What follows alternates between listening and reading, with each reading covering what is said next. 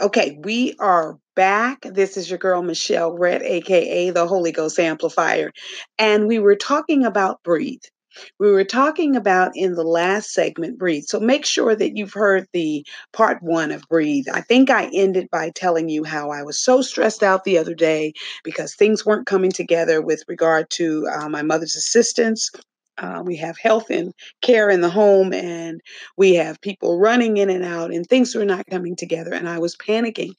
And my father just kept watching me. And as the day went on, things got better. They got much better than what I believed. And my father said, "You see how everything worked out?" I love my parents because my parents are very positive people. And so I would encourage all of you to be positive to your children, no matter what you see, no matter what you experience. Your children are listening to you. They're watching your actions. They are recording. You are teaching them how to endure this thing called life, right? Remember Prince said that? Definitely this thing called life. And that's exactly what life is. It's something that can be mastered. And as parents, our job is to teach our children how then to master life. And so as we talk about riding through shadows and my encouragement to you to breathe, I want you to know that someone is always watching you. There is nothing that we go through that is for our own benefit. Everything that we endure in this life is for someone else.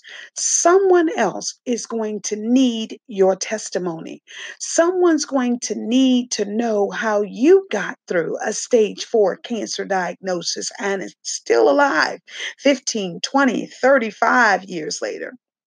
Someone wants to know how you got through your divorce, how you got through the birth of your child, how you got through the death of your child. Someone needs to know. And as I said in a previous episode, you are somebody's answer. You are someone's solution. You were created that way. We have each other's back. I've said to you before, there is no armor. There's no biblical armor for our backs in the Bible. When we talk about the weapons of our warfare, when we talk about putting on the breastplate of righteousness and the helmet of salvation and feet shod and the preparation for the gospel of peace, there is no preparation or guard for your back. We should have each other's back. And so I'm hoping that Life Unpreached is getting somebody's back. I'm hoping that there is just one person out in the world whose life will be miraculously changed because they heard my voice. And if I accomplish that, then I've accomplished what God has told me to do. So this week we're talking about breathe, and this is a bonus segment. And in this bonus segment, I want you all to know that it's just so important to breathe when you feel like you can't breathe, when life delivers a blow to you that you never saw coming. I want you to remember these words. If you never remember my name, I want you to remember that I told you to breathe. I remember years ago, Tony Braxton's first album had a song called Breathe Again. And it was absolutely a beautiful, beautiful, beautiful song because many of us need to understand that so much happens and all we want in this life is an opportunity to breathe again. You want to feel normal. Breathing reminds us that we are normal. It reminds us that we are alive and that we can conquer and endure anything just by breathing. So let's do it right now. You hear that? That's the sign of life. Breathe in and breathe out. No matter what happens, I want you to do that. I want you to remember that. Stop for a moment. Stop the chaos. Stop the drama. Stop every emotion that is in your body and breathe. It has miraculous benefits. It's not just spiritual, my friends. It is natural. So what's happening in the supernatural and the natural, I believe, combine the moment that we breathe.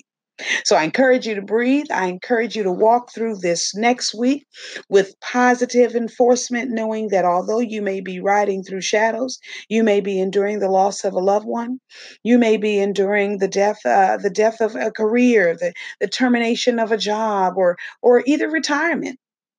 Some great life change, has you feeling like you have no control. That's what the shadows are.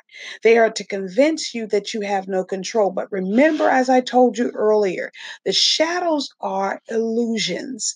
And life, my friends, is 90% illusionary. So half of what we see is not really true. Half of what we think we're going to go through is not through. There are people that will tell you that they could never make it through chemotherapy. They could never make it through a challenge, any type of, my husband left me. I don't know what I do. Stop saying things like that. Yes, you do. You may not know exactly what you're going to do, but what you're going to do is breathe. You're going to breathe. And every day, regardless of the amount of tears that you shed, regardless of how sore your eyes are and how sullen you look and how you feel like everybody knows your secret, that someone has left you, someone has deserted you, or that God has removed someone from your life, you have to make sure that you breathe. If you know nothing else, if you can't figure your way out, if you feel like that there's all hope is gone, breathe. I believe that when people breathe, they don't commit suicide. I believe that the recent suicides that we see with Kate Spade and Anthony Bourdain were caused because they couldn't breathe. Life began to suffocate them, and both of them suffered from depression. And remember that depression is about when we can focus all on ourselves, though there are chemical imbalances in the body. And I don't want to negate that, so I don't want to offend anyone. There are chemical balances and imbalances in the body that cause depression. However, one of the key things to ridding yourself of a depression moment is to breathe. The second thing is to not digest life. You are not supposed to go through digesting everything that you feel in this life. Some things don't swallow. Some things allow them to just pass by. And beloved, breathe. Breathe so that you know that there is a tomorrow. Your tomorrow will come. It will be better than you ever imagined. I'm telling you this while I'm standing in the valley of the shadow of death, while I'm standing warring for my mother's life, warring for my life, warring for my father's life, while I'm standing. But what breathing taught me is to remember the posture that we now take. I don't care if you're sprawled out on the floor crying. I don't care if you're sitting in the doctor's office on the couch every week, every day. There was a period in my life where I literally cried every single day. I went to work and I just cried. It was the end of a relationship and I just would work and then I'd go to the bathroom and I'd start to cry. And I recorded that I had actually gone to the bathroom one day 4 times. And I said, Sister girl, this is too much.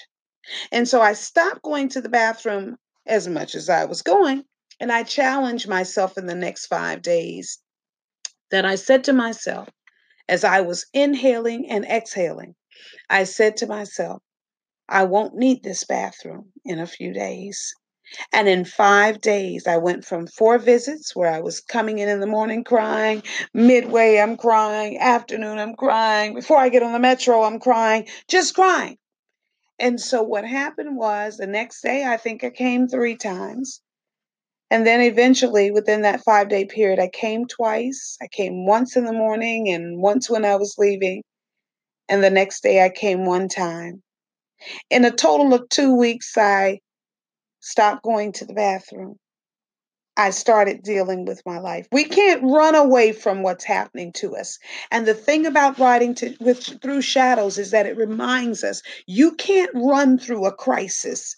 You have to endure it. David said, yea, though I walk. He didn't say run through the valley of the shadow of death. He said, I walk.